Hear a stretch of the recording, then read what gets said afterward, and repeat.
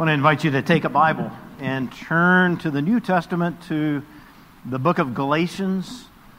We're still in chapter 1. We'll begin in verse 10 this morning. So if you're in the blue pew Bible, then you can turn to page 972. 972. So again, the book of Galatians, chapter 1, verse 10. Now I want to remind you as we open up this book, as we open up the book of Galatians, I want to remind you what we're talking about as we go through this book. What's at the heart of it? You'll see the word over and over again. And so this is the topic that we're centering ourselves upon. Look for it today in today's text. It's the gospel. And the gospel, as you may know, it means simply good news. But it's not just talking about any good news. It's very particular in what it is speaking about. It's talking about the good news of Scripture, that all of Scripture points to. Now, I don't know for each of you what you've got going on in your life right now, what challenges, troubles, good things. But what I do know is that this is what you need.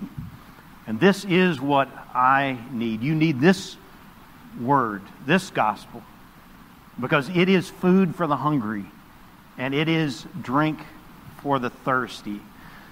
What I want to do is start off this morning just with a real simple outline of the book of Galatians. We've been in it for a couple of weeks now. I haven't given an outline, and it's very helpful for reading through, for going through a book. So if you want to jot it down, you can. It's very simple. There are 6 chapters in Galatians. The first 2 chapters are really answering this question: why must you believe this gospel? It's very particular. Why must you believe this gospel? It's authenticating the gospel. Chapters 3 and 4. What must you believe about the gospel? That's where we're going to get into talking about justification by faith alone. What must you believe about the gospel? Chapters 5 and 6. How therefore must you live?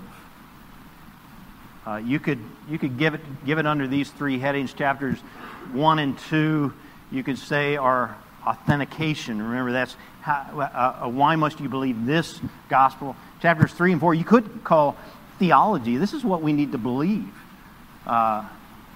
What must we believe about the gospel? And then finally, the last one, chapters 5 and 6, you could say ethics. This is how we are to live our lives on this basis, the basis of this gospel. How therefore must we live? And so as we turn to our passage this morning, we're in that section, why must we believe this gospel? And that this passage this morning is right at the heart of that. Now, this is not only a question that was back then for Paul in his day and for this people in these churches, but we all need an answer to this question. Every one of us should want to know this as well. Why should I believe this gospel? Especially if it's going to cost me so much. You know, earlier this week, I gave a book out of the library, a couple of books. They were the same book, to a couple of people that are here. And in that book that I passed out to them to read, the opening paragraphs of that book make this statement: that the gospel of Scripture, the gospel that's here, the gospel that Paul is talking about, that it's free. It's completely free. There's nothing, in fact, that you can do to earn any part of it. It's completely free. But then it also goes on to make the statement, which is the name of the book, yet it will cost you everything. Think about that for a moment. It's absolutely free, yet it will cost you everything. And so if that is the gospel of the Bible, which it is, then we're gonna want to know, we're going to ask the question, well, why should I believe this gospel rather than maybe another gospel that wouldn't cost me nearly as much? And that's a great question to ask. That's what we're looking to address this morning. Now, the way that Paul addresses it in this passage is by going to history. He kind of gives us a history lesson. There have been, as we've seen over the past couple of weeks, and we'll continue to see this, in these churches in Galatia, there have been teachers that are teaching the gospel. But they've changed it a little bit so that it's not really the same gospel. And so we call them false teachers. I hesitate to even say that because we think about false teachers as being those who are way out there. They're the ones that are labeled. We see the big label when we see them. False teacher. But no, what we're talking about here is often very subtle. And it happens today in spades, where the gospel is tweaked, the gospel is changed a little bit. And so let's set aside that title for a while and let's just say those who are not quite teaching the gospel. And in doing so, they've completely missed it. And therefore, that becomes bad news for those who follow that. So what Paul does today is he's going to, in order to authenticate the gospel that he taught, which is the true gospel, he takes us back through a little bit of history in his life and how he received the gospel, what that looked like. And I'll tell you something that's convicting is that as we look at Paul, and this must have been convicting for them, what we see, if you look at the before, which we can see Paul before, and after the gospel comes home to him, we see a man who's been transformed by grace. We see how radically it's changed him, that everything that previously drove him and made him act in a particular way, all of that is removed, and he is a completely different man. Still has the same gifts, still has zeal for the Lord, which he had before, but it's of a completely different nature.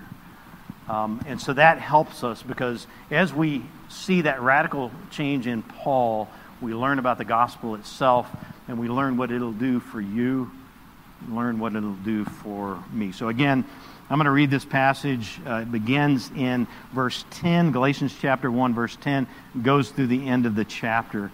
This is Paul speaking. Verse 10, "For am I now seeking the approval of man or of God? Or am I trying to please man? If I were still trying to please man, I would not be a servant of Christ. For I would have you know, brothers, that the gospel that was preached by me is not man's gospel. For I did not receive it from any man, nor was I taught it, but I received it through a revelation of Jesus Christ. For you have heard of my former life in Judaism, how I persecuted the church of God violently and tried to destroy it. And I was advancing in Judaism beyond many of my own age among my people. So extremely zealous was I for the traditions of my fathers. But when he who had set me apart before I was born, and who called me by his grace, was pleased to reveal his Son to me in order that I might preach him among the Gentiles, I did not immediately consult with anyone, nor did I go up to Jerusalem to those who were apostles before me, but I went into Arabia and returned again to Damascus. Then, after 3 years, I went up to Jerusalem to visit Cephas and remained with him 15 days. But I saw none of the other apostles except James, the Lord's brother. In what I am writing to you before God, I do not lie. Then I went into the regions of Syria and Cilicia, and I was still unknown in person to the churches of Judea that are in Christ. They only were hearing it said, he who used to persecute us is now preaching the faith he once tried to destroy. And they glorified God because of me." Say a word of prayer. Father, we thank you that we're not left alone as we take up this very important topic of the gospel, and we seek to understand it, yes, but not only that, we seek to see for ourselves that this is the true gospel, that this is in fact from you. And so I pray, Lord, that you would help us with that process. Convict us inside. Lord, we know that when we believe that something is true and we follow it, then everything else falls into place. We continue forward with it. But when we hesitate and when we doubt, that we are left in a place of unknowing. And so I pray that you would bring certainty to us, that you would bring understanding when it comes to your word and your gospel. We pray in Christ's name. Amen. You know, you may or may not have ever heard of a group that's been called the Jesus Seminar.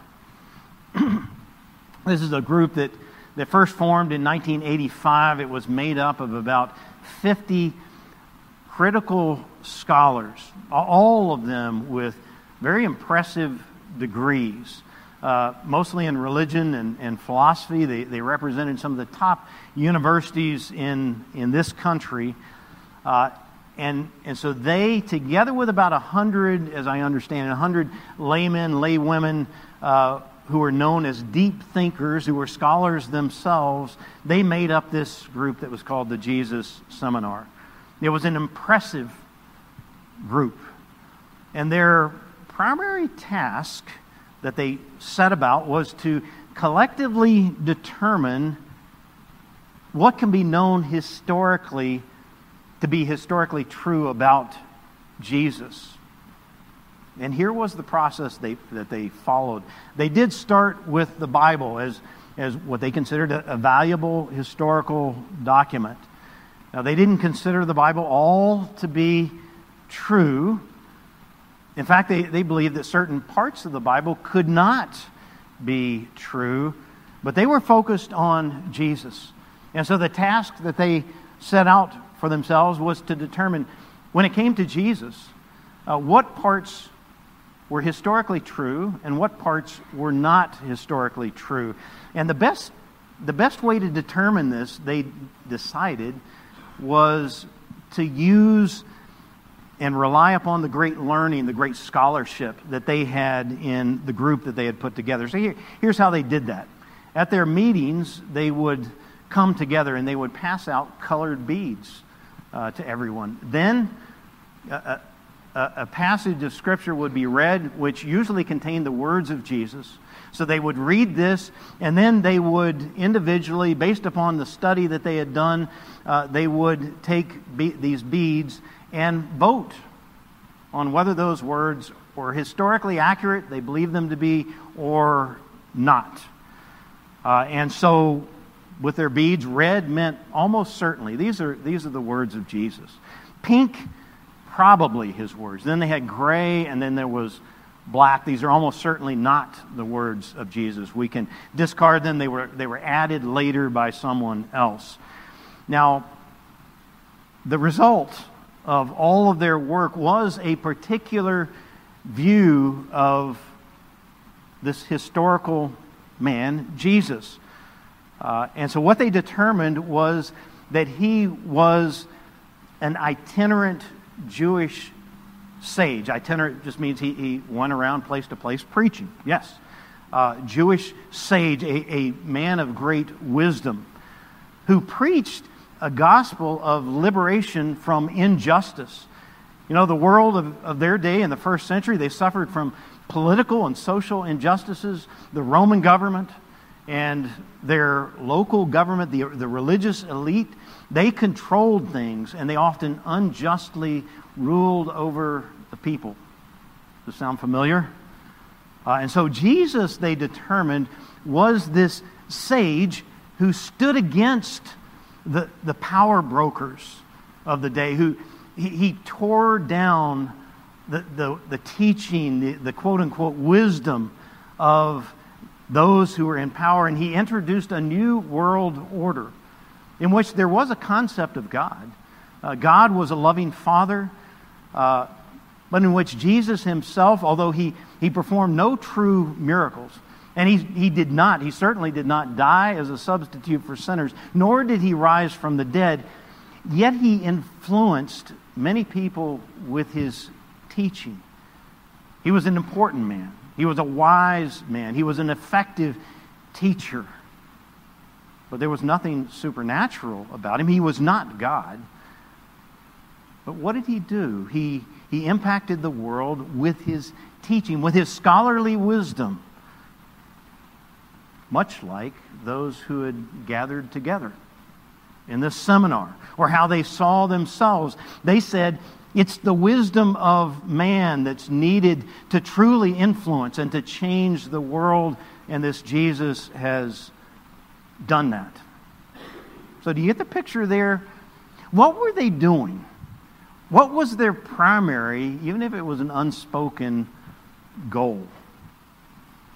It was to say that Jesus and his source, his impact, his abilities, his power, his knowledge, none of it was from God, but it was from man. Now, let me ask you, what does that do to the Jesus of the Bible? What does that do to the Jesus that we have today or throughout history for those who have professed faith in Jesus, followed Jesus? What does that do? It takes away everything, doesn't it? A Jesus who is merely man has what? He's got no power to forgive. He's got no authority, no true authority over death at all. He can never regenerate, change a person inside so that one can see and understand the things of God. He can't change our will, can't move us an iota closer to God. You know, a Jesus who is from man can't at all be the deliverer that we need, can't be the Messiah that we must have. He is, in a final analysis, he's of absolutely no benefit to us at all. You know what the Jesus Seminar was doing? Began in 1985. They've continued on. They were disbanded. I gather when the one who began died. But what were they doing? Well, they were doing something that was nothing new. There were people, there were teachers in Paul's day who were doing basically the same thing. It may not have been as obvious, but they were doing the same type of thing. And that's what Paul is dealing with in the passage that we're looking at this morning. Now, Paul has said here that the gospel that he preached, the one and only true gospel, we looked at that last week, there's only one, is not man's gospel. If you look at verse 11, he said, the gospel that was preached by me is not man's gospel. Now, I want you to hear that and think through for a moment what that means. The gospel is not man's gospel. Now, we can hear about what the Jesus Seminar folks did, and I think we can kind of make fun of what they did. You really think about it. Gathering a group of, even if they've got all kinds of degrees, highly acclaimed scholars, but gathering them in a room, giving them colored beads to vote as the words of Jesus are read, for them to make judgment upon what is true and what is not true. You know, first off, that's silly. There are so many things to consider there that weren't being considered, but also it's terribly arrogant. How would they be the ones who are able to stand above Scripture and, even with all of their learning, claim an authority over Scripture and over God? And so, yes, I think we can sort of make fun of that, and we can say it's bogus. But I will say that I believe there are many ways that we may not even think about, in which we are capable of exactly the same type of thing. And so I'll just say as we go through this that we have to be very careful that we are capable of changing even the emphasis of the gospel, the emphasis of what Jesus said, what he spoke, and coming up with another gospel, one that is from man and not from God. You think about what the Jesus Seminar was doing. They were casting their vote in order to change the gospel into another gospel, which was more in line with what they desired inside. And I just say we've got to be very careful, because we are very capable of desiring something inside. Let's say if our number one desire is not to have our sin taken care of, but it's something else, we are very capable of changing the emphasis, changing the words, adding something, maybe something small it seems, subtracting something, so that we begin to form a different gospel, begin to follow leaders who are proclaiming a different gospel. And so Paul wants us to know that the gospel that we find in Scripture is the gospel that he proclaimed, and it's not man's gospel. And so Paul is working through a process here of authenticating this gospel, as he says this is not man's gospel. And as he does that, he gives us some characteristics, some ways for discerning the true gospel, so that we don't follow something that is not really the gospel, something that is man's gospel. And I'm just going to give us two. He says, number one, the gospel is not the teaching of man. And secondly, he says the gospel is the revelation of God. Not the teaching of man, it is the revelation of God. So first, the gospel is not the teaching of man. Paul says here, as we've noted, my gospel is not man's gospel. And so in saying that, he's indicating here that he's going to identify for us some characteristics of a gospel that is from man, so that we can carefully avoid it. Because if it's ultimately from man, what do we know? It has no power to save. And so Paul starts off here by saying that man's gospel is one that is delivered in such a way that it's aimed or targeted to please man. Notice in verse 10, Paul says, am I now seeking the approval of man? Now, he's saying here, look at me, look at my ministry. Am I now seeking in the things that I do and the way that I go about it, am I now seeking the approval of man or of God? Or am I trying to please man? If I were still trying to please man, I would not be a servant of Christ. You know, he's saying here it's either one or the other. Either I'm trying to please man or I'm trying to please God. But I can't be doing both at the same time. You know, the word that's used here, that's translated as please, it means to win over or to make an appeal to. Listen, we read this earlier out of 1 Corinthians chapter 2, right at the beginning of that chapter. Listen to what I read earlier, where Paul describes how he shared the gospel. Listen to this. He said, and when I came to you, brothers, when I came to you, brothers, did not come proclaiming to you the testimony of God with lofty speech or wisdom.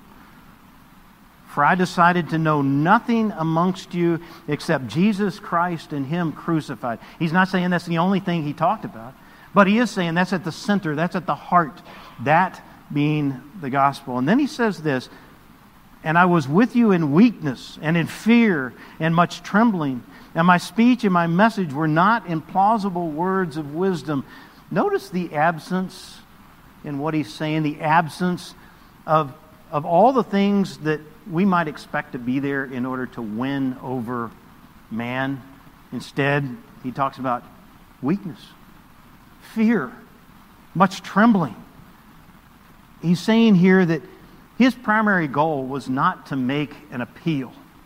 It wasn't just to win over. Now, think about it. If in my preaching, if my primary goal was to win over, period, what might I be tempted to do? I can think of a couple of things. I might be tempted to kind of create a mood and appeal to the emotions. Maybe we could turn the lights down. We could have, at certain points, we could have some music playing in the background. We could even have a little bit of incense that kind of help to set the mode, the mood. And then also, I would be tempted to share with you things that would help to win over. And so I might talk about a gospel that would it would meet your needs, whatever your needs are. Now, everybody would like a little bit more money, and so we could talk about that. It'll make you wealthier, or maybe make you take care of health issues, or this will meet that need that you've been longing for. What's that to do? That is in order to create an appeal, to draw a person in. All of those things. On the other hand, this is a message intended to appeal and to try to win over man, but that's not at the heart of it. That's not the central need or requirement. A gospel like that I was referring to is received by man, and it's handcrafted to appeal to man. But here's what Paul says back in our chapter about his receipt of the gospel. He says, I did not receive it from any man, nor was I taught it, but I received it through a revelation of Jesus Christ. Now, we're going to talk about the revelation part in a moment. Paul goes on to explain further in verse 16, and he says that he, talking about God, was pleased to reveal His Son to me. And so you've got Paul here who, he goes on in verse 16 to say, I did not immediately consult with anyone, nor did I go up to Jerusalem to those who were apostles before me. Now, Paul had seen the risen Christ. And so he didn't need an evangelistic crusade. He didn't need to be with the greatest influencers of the day. This wasn't, he says, something that was taught to him by any man. He didn't believe on the basis of just a very charismatic message that was given or powerful delivery. His conversion didn't come because he heard from the greatest Christian athletes of the day. Yet, having heard the message, he didn't have a need to use his amazing giftedness, and we know that Paul was amazingly gifted, but to promote himself in the public eye. Instead, unlike his prior ministry, and he does talk about his prior ministry here, he says, back in verse 14, when I was advancing in Judaism, beyond many of my own age among my people, so extremely zealous was I for the traditions of my people. And he was zealous, and he was using his talents. It was all done in the public eye. And yet, now that he has seen the risen Christ, what does he do? He doesn't have a need to go out and be in the public eye and make this a performance. But in verse 17 it says, but I went away into Arabia. I don't know, a couple of weeks ago, I don't know if you have this, but I passed out to those who were here and wanted a copy of the timeline, a timeline that goes through Scripture and helps us to understand with Paul's ministry what it was like. And in that timeline, it says this is going out into Arabia. This was into the desert. He went there, it seems, for 3 years. We see that in verse 18. And then he ended up going back, eventually, after going down to Jerusalem, he ended up going back to where he grew up, to Cilicia. The specific city was I forget it right now. But he went back to his birthplace. And for 10 years, if we look at the timeline, he was there. And we don't know what he was doing during this time. No one knows. We're not given that in Scripture. And so he wasn't promoting himself. He wasn't about lifting up his ministry. You know, there's a danger that we face today. And it's with that.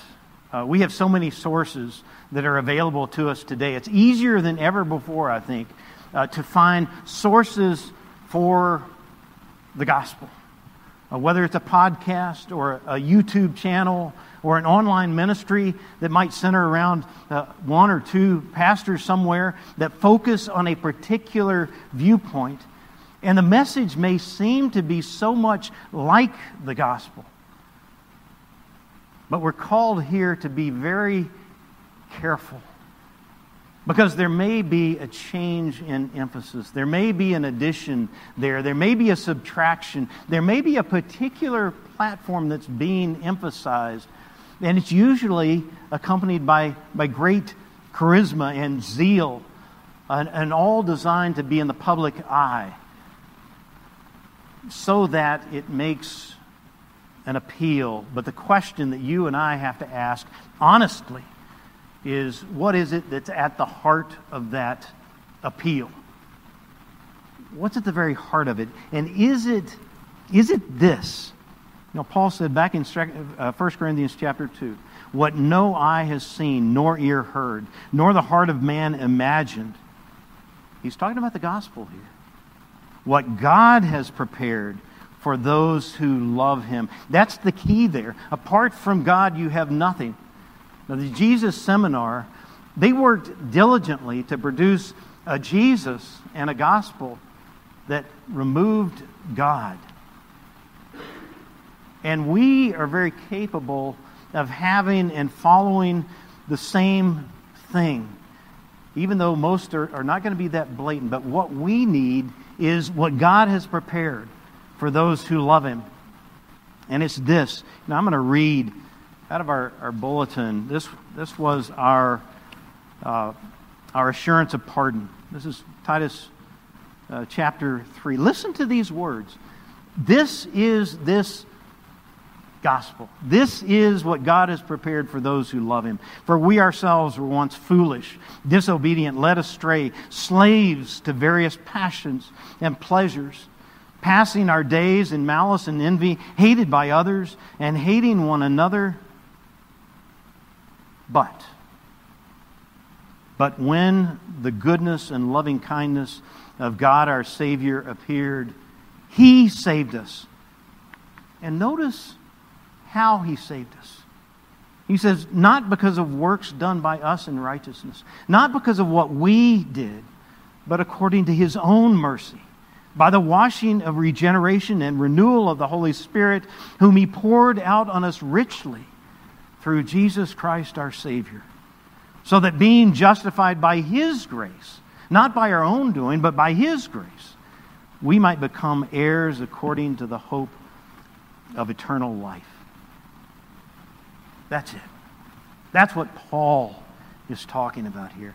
That's what God has prepared and has given to us. And notice the emphasis of this gospel, this true gospel, that we were enslaved to sin. We were helpless.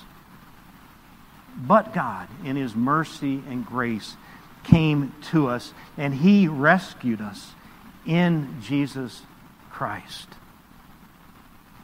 That is the true gospel. That's the gospel that Paul preached. And it's not that which is the teaching of men, but it is that which is, and this is our second point, the revelation of God, that which is revealed to us by God. Now, this is something totally different. This is not man's gospel. This is God opening our eyes so that we can now see and understand the things that are freely given to Him. Look again at what Paul says back in our passage in verses 11 and 12. He said, "For I would have you know, brothers, that the gospel that was preached by me is not man's gospel. For I did not receive it from any man, nor was I taught it, but I received it through a revelation of Jesus Christ." Notice, it wasn't taught, it was revealed. It didn't come through the normal path of learning. And how do we learn? We learn. There are building blocks that are set. We learn some of the basics, and then we build upon those blocks. There's a process that we go through, and therefore we're able to know more and more complex topics and to fit things together. And we do that in the Bible. But that's not how God comes to us. First, He reveals Himself to us. It's not taught by man, it's revealed by God. Now, in some universities, there is a course that's given on the Christian religion. And in these places where it's taught, often it teaches the concepts behind the Christian religion. It teaches facts. And it teaches some of the things that we see here. And it teaches some of the history of the church. And people study. And people take tests. Maybe that's how you've approached Christ in the past. That Christ and Christianity, it's something to be learned. It's something I need to understand better. And then I'll have it. Then I'll grasp it. Well, what Paul says here is it's not taught by any man. It's revealed.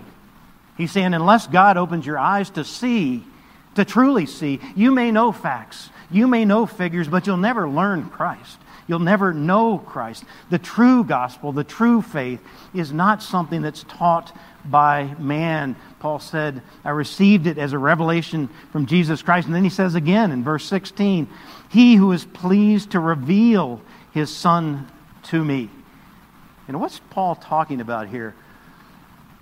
We, in the communicants class this morning, just so happened that our topic was this. It was Scripture, and we talked about Revelation, and the way we talked about it, even though there wasn't a curtain in the room, but we talked about, think about a curtain that is in front of you, and it's a thick curtain. You can't see through it.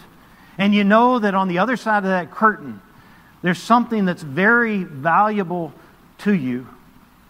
Or perhaps there's something very valuable to you. And maybe you begin to guess. And we played that guessing game in the communicants class this morning. Maybe you begin to guess, well, maybe it's sort of like this, because I know something about what it's like. And you guess and guess and guess. But finally, you're not able to know what's behind that curtain. Why? Because the curtain hasn't been lifted. You haven't been given access. That's what Revelation is all about. Here, Paul speaks about by God's grace, He called him to Himself and He revealed things to him. Look at verses 15 and 16.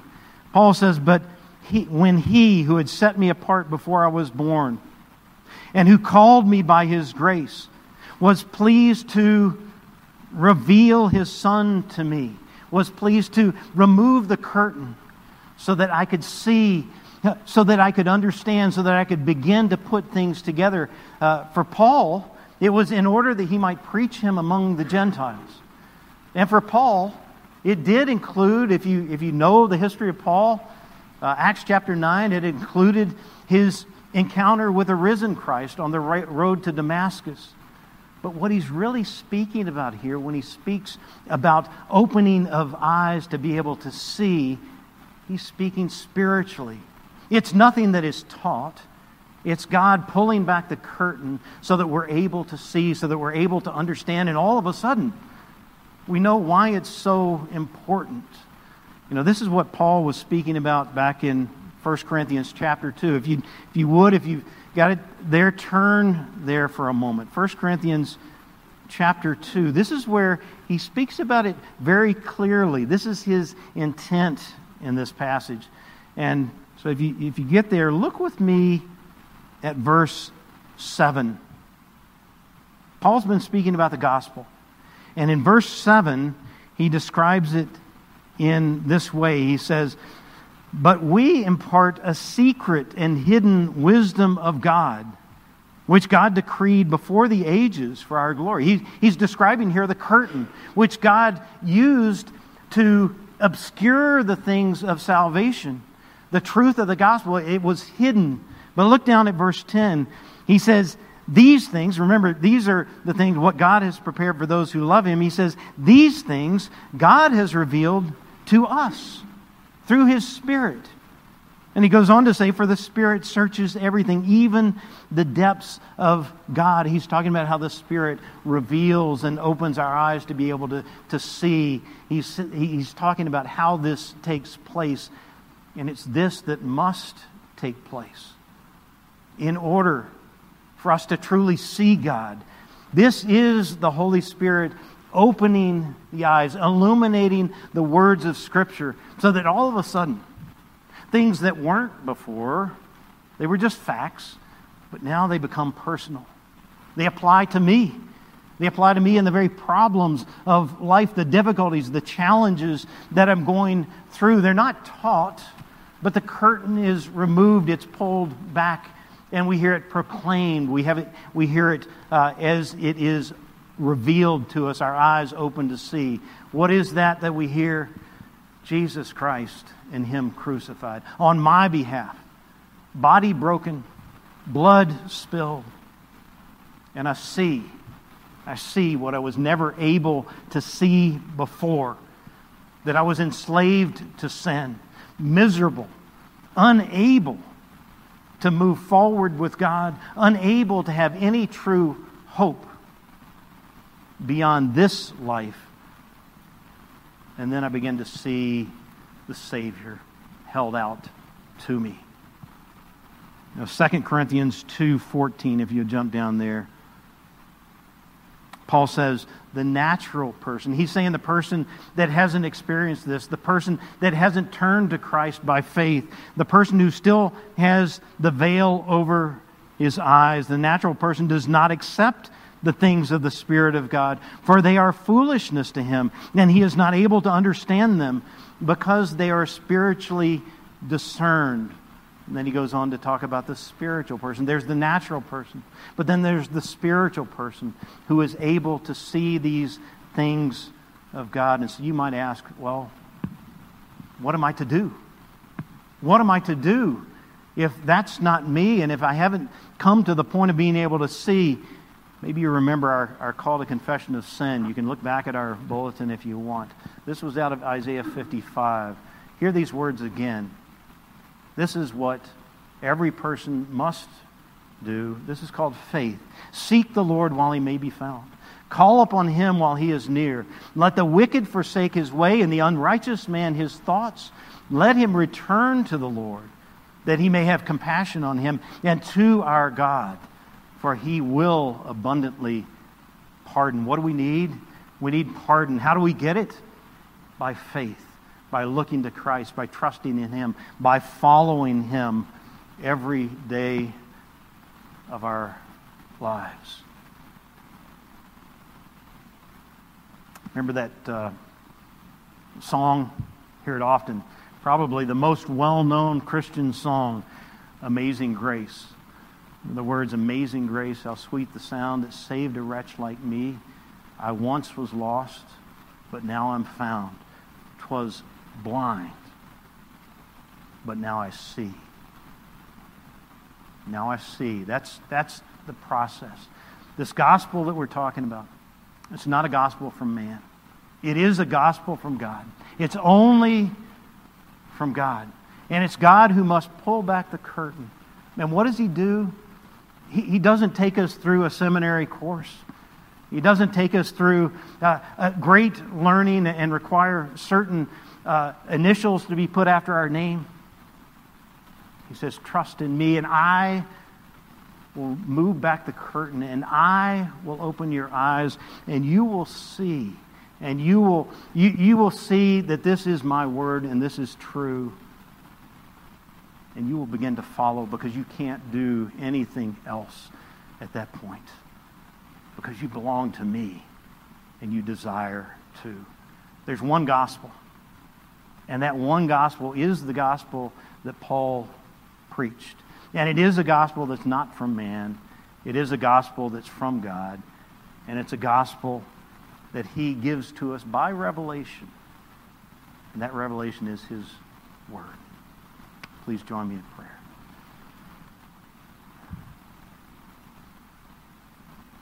Father, we thank you this morning for the good gifts that you give. Lord, thank you that you have ordained it to be this way, that even though we are lost in our sin and trespasses, even though we are blind in this world, to be able to see the truth, to be able to see what we really need, that you have given and provided the Word that then opens our minds. And through the Word, we come to see and to know the Savior. We come to see and to know the one who has died for us. Father, I pray that you would help us. Help us to have eyes that are ready to see, that are able to see, that continue to see. Help us to cling to your word, knowing that this is your revelation of who you are. We pray for your help. In Jesus' name, amen.